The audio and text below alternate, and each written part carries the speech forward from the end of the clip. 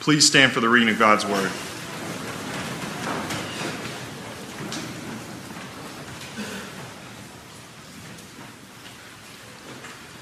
Wives, submit to your husbands, as is fitting in the Lord. Husbands, love your wives, and do not be harsh with them. Children, obey your parents in everything, for this pleases the Lord. Fathers, do not provoke your children, lest they become discouraged.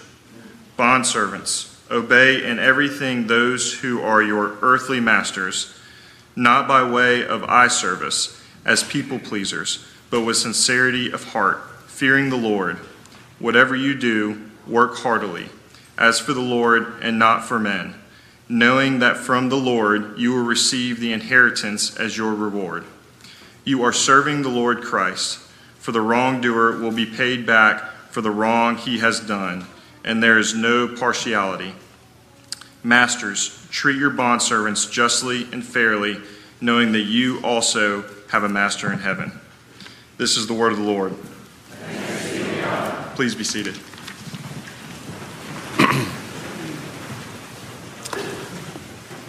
Thank you, Scott. That error is totally on the office. We have a template with a rubric that we give our scripture readers, and the scripture is Matthew in the template, and it wasn't changed this week. So thank you, Scott. That's certainly not on you. And there have been a few times in my study this week that I might have wished we were preaching a different passage than the one that's in front of me this morning, but this is where we are, and this is what God has called us to today. What a great day in the house of the Lord. He's made it a family day in his providence. Couldn't have planned this better if I tried, in terms of all that we're going through today, even in our town hall, as David reminded us of that being a family gathering, and here we are as a family again, celebrating family, celebrating our communicants, coming to the table as a family, and then looking to God's word as he speaks to the family. So what a beautiful day God has orchestrated and has brought to us today as we dive into his word today. Let's pray before we go into the sermon and ask for God's illumination upon his word. Oh God, we stand in need of you. We stand in need of your spirit working in our hearts and lives. We thank you for the faithfulness and the truth of your word, and we pray that you would speak to us now in this moment, that you would give us ears to hear and hearts to receive, and that the Holy Spirit would reign in our hearts today. We ask in Christ's name, amen. In his effort to make application of the gospel, as we've seen in the book of Colossians, the Apostle Paul moves now from addressing the larger family of faith, the body of Christ, the church, and he drills down even further into the family units within the church with instruction and how the gospel comes to bear in our lives. Families today, I think all of us would agree, are in desperate need of gospel transformation. And the Word of God speaks directly and clearly to that need. And so we can rejoice in that today. We are seeing in our society the disintegration of God's plan for the family, his model from creation. And while divorce rates have remained fairly static in my lifetime, actual marriage rates are plummeting in the United States. In the last 30 years, the number of adults getting married has reduced by half. And since 2007, the birth rate in our country has fallen by 20%. 1 in 4 children are born into homes with no father. That's 17.4 million kids without a dad at home. A child, of course, is 4 times more likely to live below the poverty line in that situation. We are in a decline in terms of the family. Statistics show that we are nearing a cultural flip as the number of adults unmarried is about to surpass the number of adults that are married. These are alarming trends in our broader society that I know that everyone in this room, I imagine, grieves for and wishes weren't so.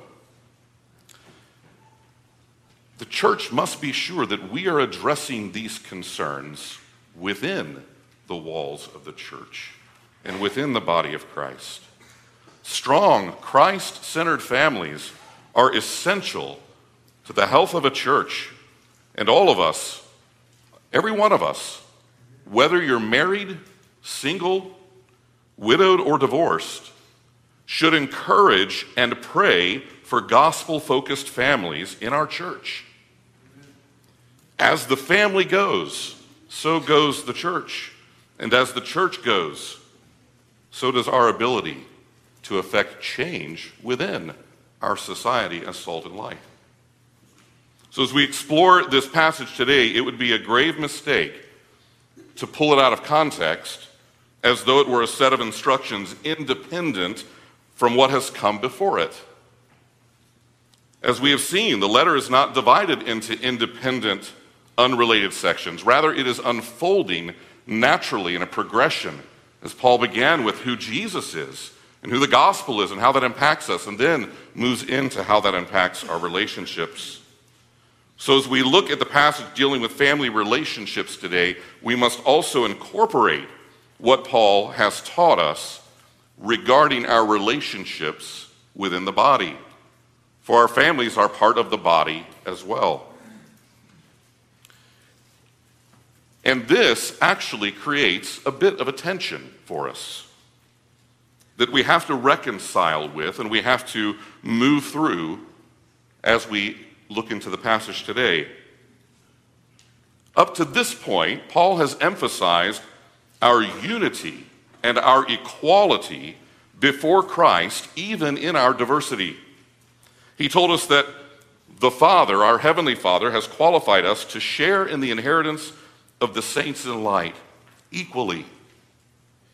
He reminded us that Jesus, our Creator and Sustainer, has created all of us, male, female, child, in the image of God with equal worth and dignity.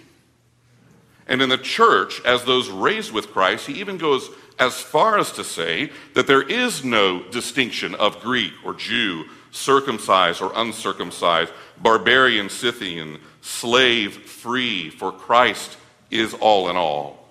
And in Galatians, he takes that list further and says there is no male or female in Christ. For Jesus has broken down these barriers that our culture and in our sin that we raise up to divide us and to put between us.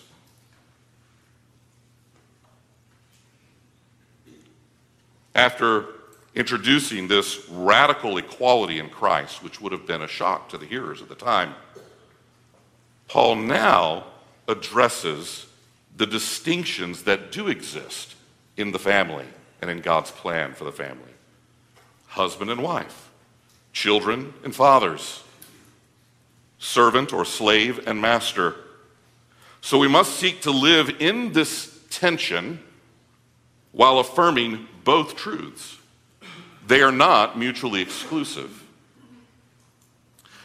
And as we look at how we are to deal with one another in our closest relationships within the home, we must remember the instructions from just a few verses ago.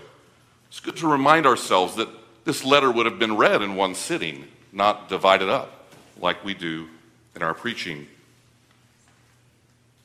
For there he said, put to death sexual immorality, impurity, passion, evil desire, and covetousness. And we must put away anger, wrath, malice, slander, obscene talk, and lying to one another. These are very applicable to our families. And instead of those things, we as God's chosen ones, holy and beloved, must dress ourselves, even in the home, in compassionate hearts, kindness, humility towards one another, meekness and patience, putting up with and forgiving each other, and all of this wrapped up with love in perfect harmony. And we must let the peace of Christ rule in all of our dealings with one another.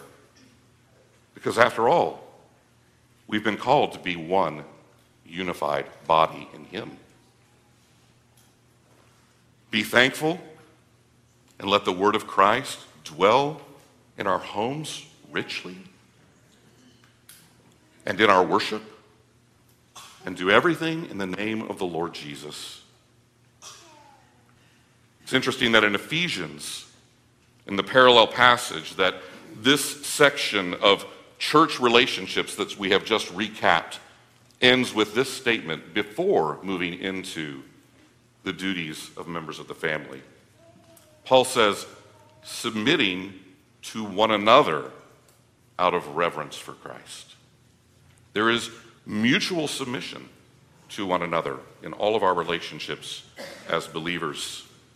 And after laying out all of that in that context, still holding on to all of that, Paul instructs now, wives, submit to your husbands. Husbands, love your wives. Children, obey your parents. Fathers, do not provoke them. Bondservants, obey your master. And masters, be fair and just. Having painted a beautiful picture for us to this point of mutual submission between brothers and sisters within the church, now we are prepared to look at our roles within the family and society. Paul lays out these duties in three pairings in our passage today. We're going to only address the first two of those pairings today, and hopefully we'll get to the third next week. We're going to be looking at husbands and wives, children and fathers. In all of these pairings, he adds to each of these a short but significant phrase that if we're not careful, we will overlook. When he asks the wives to submit, notice that it is not out of fear towards the husband. It is not out of deference to a patriarchal system. It is not because she is any less of a person. She offers submission as to the Lord. Look at the child's offering of obedience to the father. It too is in order to please the Lord. And even for the bondservants, those that in that society were enslaved, to offer obedience to their master with sincerity of heart, fearing the Lord. These phrases that we breeze by would have been a brand new concept to Paul's listeners. This would have been countercultural. They would never have heard this idea before, even though those structures were set up within their society. Christian wives, children, and servants were called to live in their role not for the sake of those in authority, but for the sake of Christ. Scripture is its own best commentary. And as we have seen in our study over the last several weeks, Paul's letter to the Ephesians is parallel in many ways to Colossians, often expounding on the topics even more. And that's certainly the case in the passage today. And so we will be referencing it throughout the sermon. So the first command is to the wives in verse 18. Wives, submit to your husbands as is fitting in the Lord. Repeating this biblical principle out loud in today's society is not going to win you any friends. Some of you may have already flipped the switch and turned me off or tuned me out. But could I implore you to hang in there for a few minutes before doing that? When we're faced with something in God's word that makes us uncomfortable or that we don't like, the issue isn't with God. You should not refuse to hear God's word to us today any more than I should avoid preaching it. For either of us to do that would be detrimental to our spiritual health and extremely unwise. Our loving Heavenly Father desires to glorify himself through us and to bless us with his good plan. And if you believe that, then there's nothing to fear here. And we should press on in faith. So let's deal with some concerns up front. What if I have an abusive husband who harms me or my children? What if my husband asks me to go against my conscience and to do something sinful? Well, frankly, it grieves me that we even have to answer these questions. But unfortunately, some have used God's word as a weapon against wives and children to do evil. And abuse scandals inside and outside the church are a reality. They make the news almost every day. And some, unfortunately, within the church have chose to cover up and suppress those things. God's people should be the first to confront them with openness and transparency. The church should be a refuge for the victims of domestic abuse, not a hideout for the abuser. Paul's instruction is, wives, submit to your husbands as is fitting in the Lord. The last part of that verse is just as important as the first part. Would as is fitting in the Lord include placing yourself or your children in a harmful environment? No, of course not. I would never counsel someone to remain in a situation that is dangerous to them or their children. That would not be fitting in the Lord. Secondly, as we continue in this first statement, husbands, it's important to note that this command is not addressed to you. It doesn't say, husbands, force your wives to submit to you. Fear not, husbands, your turn is coming. Your instructions are next. But this is not one of them.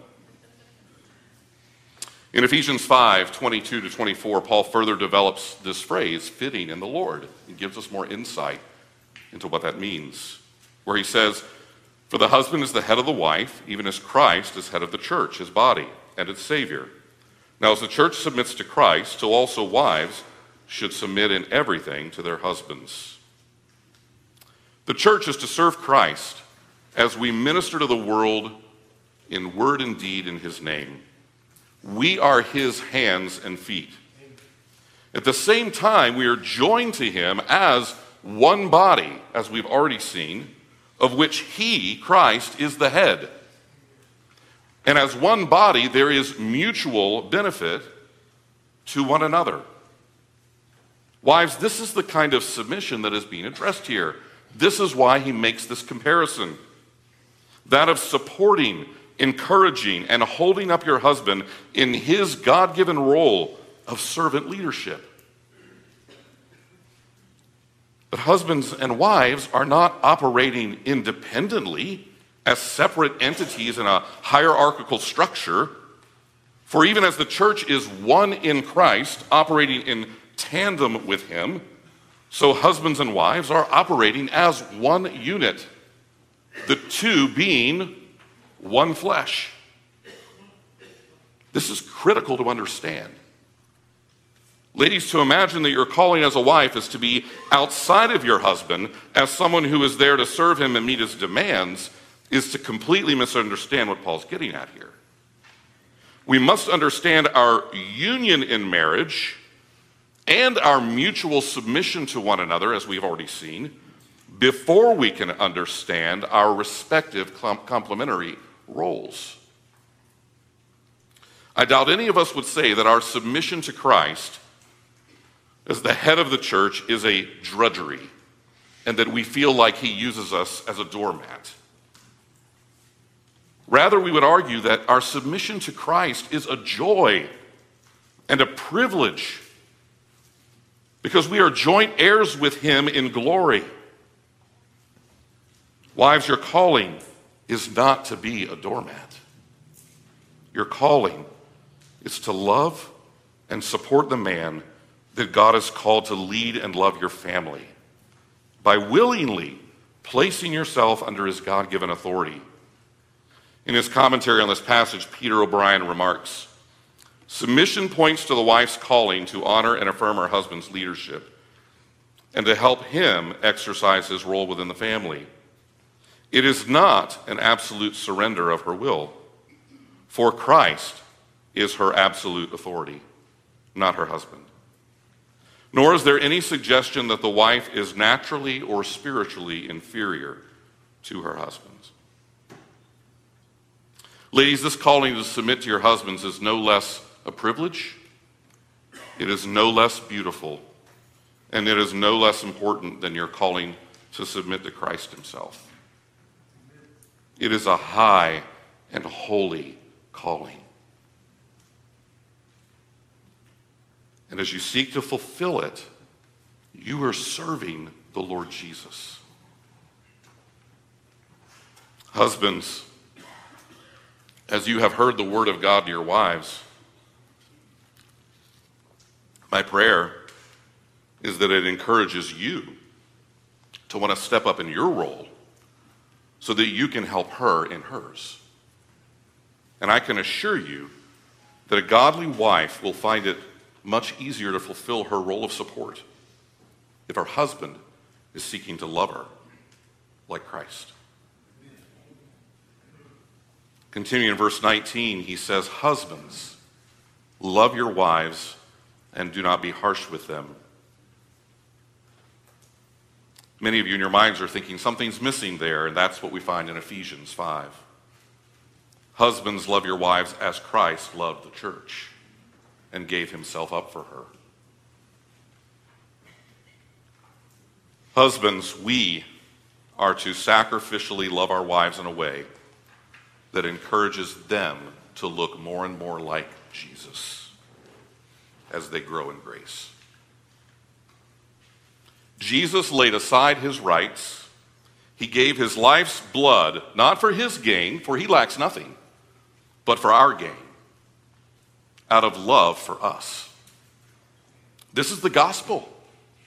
Jesus humbled himself. He came to serve, not to be served. He gave his life a ransom for many. And he suffered the torment and agony of hell for us. He gave it all in order to save us. And it is this, the gospel, that husbands are to reflect in their leadership role with their wives and families. Jesus' servant leadership looked to the needs of his bride, the church, and he sacrificed himself to that end.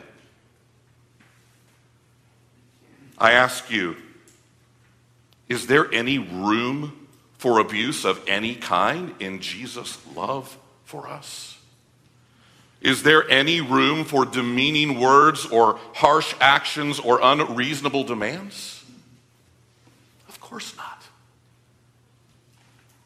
Fellow husbands, I want you to know that I stand here in failure with you when it comes to always loving my wife in this way. If you could get Sharon to tell you some of the things I've said and done over the course of our marriage, you might wonder if I was even saved. And I say that truthfully. But in that failure, I have found Jesus is more than enough to offer forgiveness and healing in our marriage. And he is more than enough for your marriage as well. Keep short accounts with one another. Remember, as members of the same body, as we have already seen and read and studied, that we are to put up with one another's shortcomings. We are to forgive one another, and above all, to love each other while operating in the peace of Christ in our homes and in our lives. One of the most important aspects of being a godly leader in the home is to be an initiator. Even as Christ was the one who initiated his love for us, we love him because he first loved us. So too the husband must be the one who is initiating in love. This is what it means to be a spiritual leader. I recently heard a podcast with Kevin DeYoung, who I think, was promoting a new book, I believe, on this topic, on marriage. And in that marriage, he said that husbands should be the ones in the marriage who more often than not are saying, let's. That's a very simple strategy and very easy to implement. Let's go to church. Let's pray together. Let's study the Word. Let's attend this Bible study. Let's go for a walk. Let's sit down with our children and talk to them about the important things. Let's go on a date. What a practical and simple, easy thing. Sometimes, men, this task seems overwhelming. It seems that we are completely unable to do what we're called to do. But we can begin by simply initiating leadership in our marriage. Of course, it doesn't mean that the wife doesn't have a voice. She has a significant and an important voice, one that must be heard, one that she must bring her knowledge and wisdom and skills to the table in. But the husband is called to exhibit Christ-like servant leadership in the marriage as the head of the home. I don't know a lot of husbands that are good at this naturally. I do know many who struggle with this calling. I certainly do. And it's easy to get frustrated when we fail and to just give up. But we must step up to what God has called us to do for the sake of our families and for the sake of the Church of Jesus Christ. And I imagine that your wife, if she hasn't nudged you already, that if she is a believer, will encourage you and give thanks to the Lord for every effort you make in this direction. Husbands, this must be the first and most important calling in our lives. In the same way that Jesus pursued his bride in love above all else, the calling to love our wives must come before our jobs, our recreation, our friends, and yes, even our children. God desires that Christian marriages reflect the relationship Jesus has with his bride, the church. And men, we must fight, we must struggle to that end against all odds and at whatever cost. Jesus gave his life for you, and if you are a husband, your calling is to do the same for your wife.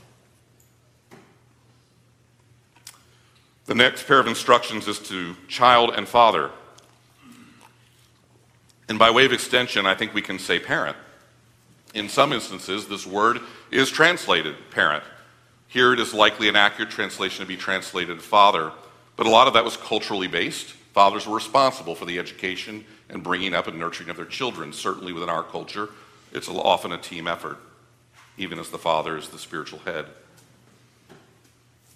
So here Paul says, children, you're not getting out of this today. Obey your parents in everything in the Lord, for this pleases the Lord. And fathers, parents, do not provoke your children lest they become discouraged. The first thing to notice is the fact that children are being addressed at all. In this time and in this culture, children were to be silent. Children were not to be heard from. So just the fact that Paul addresses them as members of the covenant community raises them in our faith to a status of worth and dignity. Jesus, you will remember, rebuked his disciples for preventing the children from coming to him. Paul treats them here as responsible members of the community who also have a role to fill in the family structure. Young people, as long as you are at home under your parents' authority, under their household and protection, it is their duty to care for you, and it is your Christian duty to obey them in the Lord. This is your responsibility within the covenant community, your church. And Paul gives a pretty big blanket statement here when he says, in everything. There's nothing outside of your parents' responsibility for you, and in everything you are to obey them. In Ephesians, Paul adds in the fifth commandment. He says, honor your father and mother. And while obedience is required while you're living under the authority of your parents, to honor them is a lifelong pursuit. Maybe obeying your parents seems like a drag. But let me tell you, it will serve you well, and it will please the Lord. And think of how countercultural that is. If you're trying to be a light in this dark world to your peers, a young person who gladly obeys their parents as a response to what Jesus has done for you in salvation, that's a huge testimony of faith. God can use you in his kingdom purposes, even in this task of fulfilling your God-given role in the family. So young people, don't underestimate the importance of your contribution to the family that God has called you to be a part of, both at home and here as part of the body of Christ. You are an important part of all of this, and God has given you a calling in it. The second part of the pairing doesn't go quite like we think it would, does it?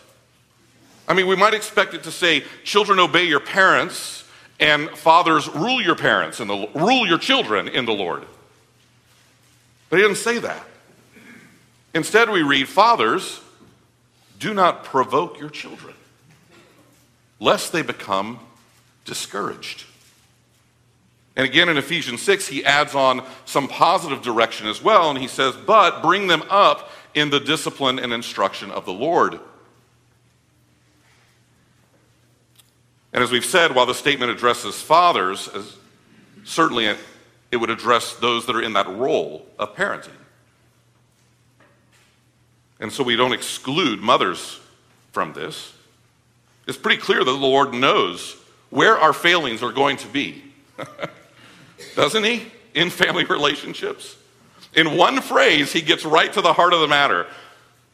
I mean, parents, do you find yourselves saying more often than not, no instead of yes? Do you find yourselves saying, don't do that, instead of, you can do it? Of course, we have to instruct and direct our children in the way that they should go, and sometimes that means negative instruction or discipline. But if we're constantly nagging them and fussing at them, we risk them becoming demoralized and discouraged and giving up in trying to please us in their calling of obedience. I mean, think about it. If your employer or spouse treated you the same way that you treat your kids, would it encourage you to do better or discourage you and make you want to quit? Moms and dads, let me give a little plug here too for our upcoming Shepherding a Child's Heart growth class. We take seriously your role in helping to equip you here. And if you're looking for some tools and a better approach to parenting, sign up for this growth class next week at our launch. I think you'll find it a blessing. I think it'll help you as you approach parenting with the heart of a shepherd. Not only should we not discourage our children by being overbearing, but we should also bring them up in the discipline and instruction of the Lord.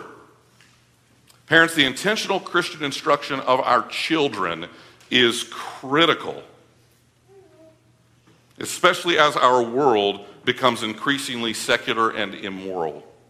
If we're going to lead our children to Christ, we must instruct them in the ways of the Lord. And the great thing is, your church is all on board with that. And your church family wants to help you in that.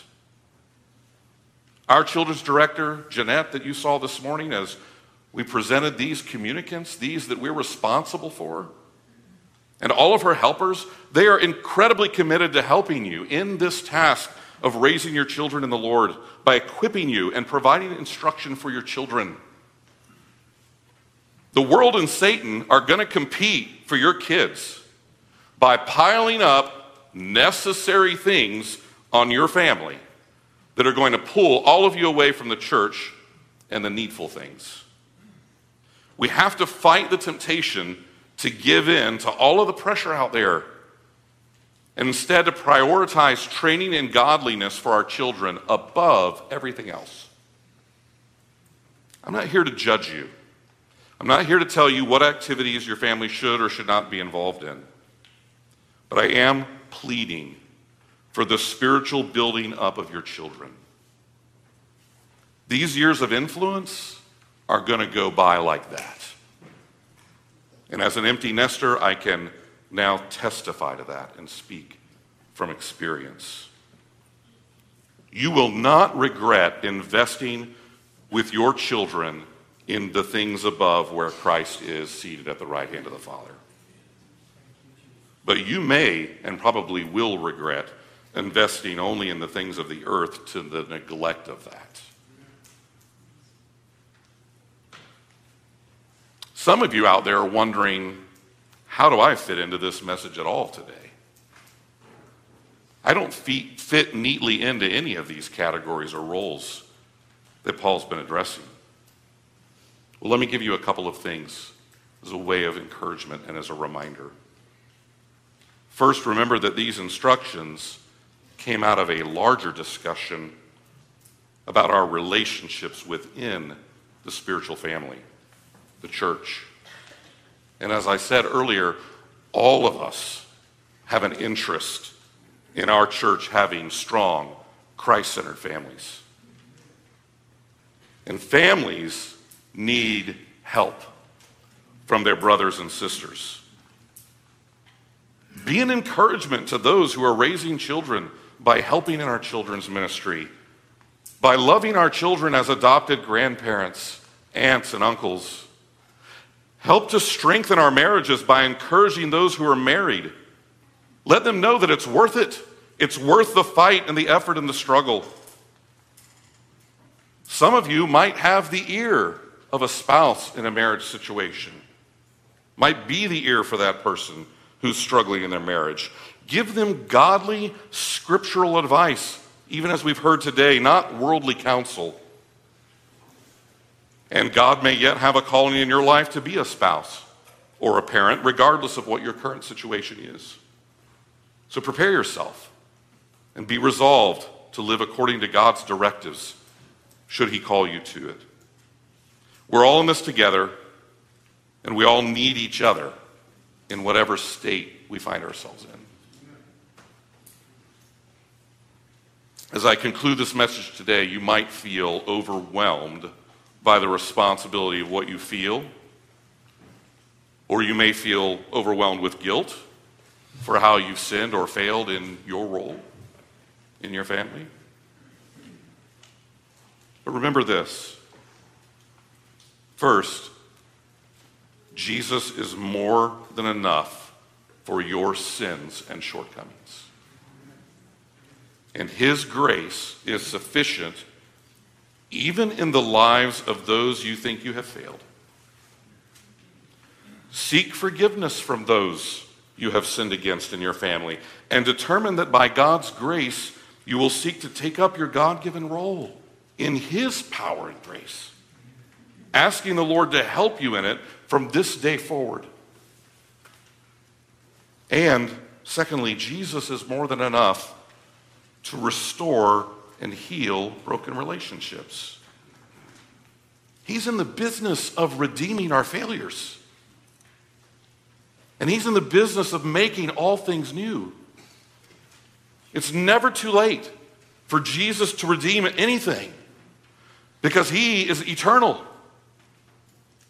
And he has paid an eternal price for all of our sin and all of our failings. How appropriate it is then that we as a family come to the table today to fellowship with him, to ask of him in our need for strength and for grace. So ask him to strengthen you, to encourage you in this journey, in this path. You may find it necessary to seek forgiveness from a spouse. a parent, or a child right now. I would encourage you, do it in the stillness and quiet of the moment. Before you pull up a chair to the table, make sure that those relationships are right. The Lord Jesus is in the business of redeeming the unredeemable, healing the broken, and finding the lost. Seek him now while he may be found. Jesus is more than enough for our relationships. Let's pray. Oh God, we thank you for your word. We thank you for the encouragement that it is to us, that we might live in grace and live in your strength, even in our family relationships. So we ask for your help in that. And now, Father, as we come to the table of the Lord, strengthen and nourish us, we ask in Christ's name. Amen. Please stand singing in preparation Beneath the Cross of Jesus.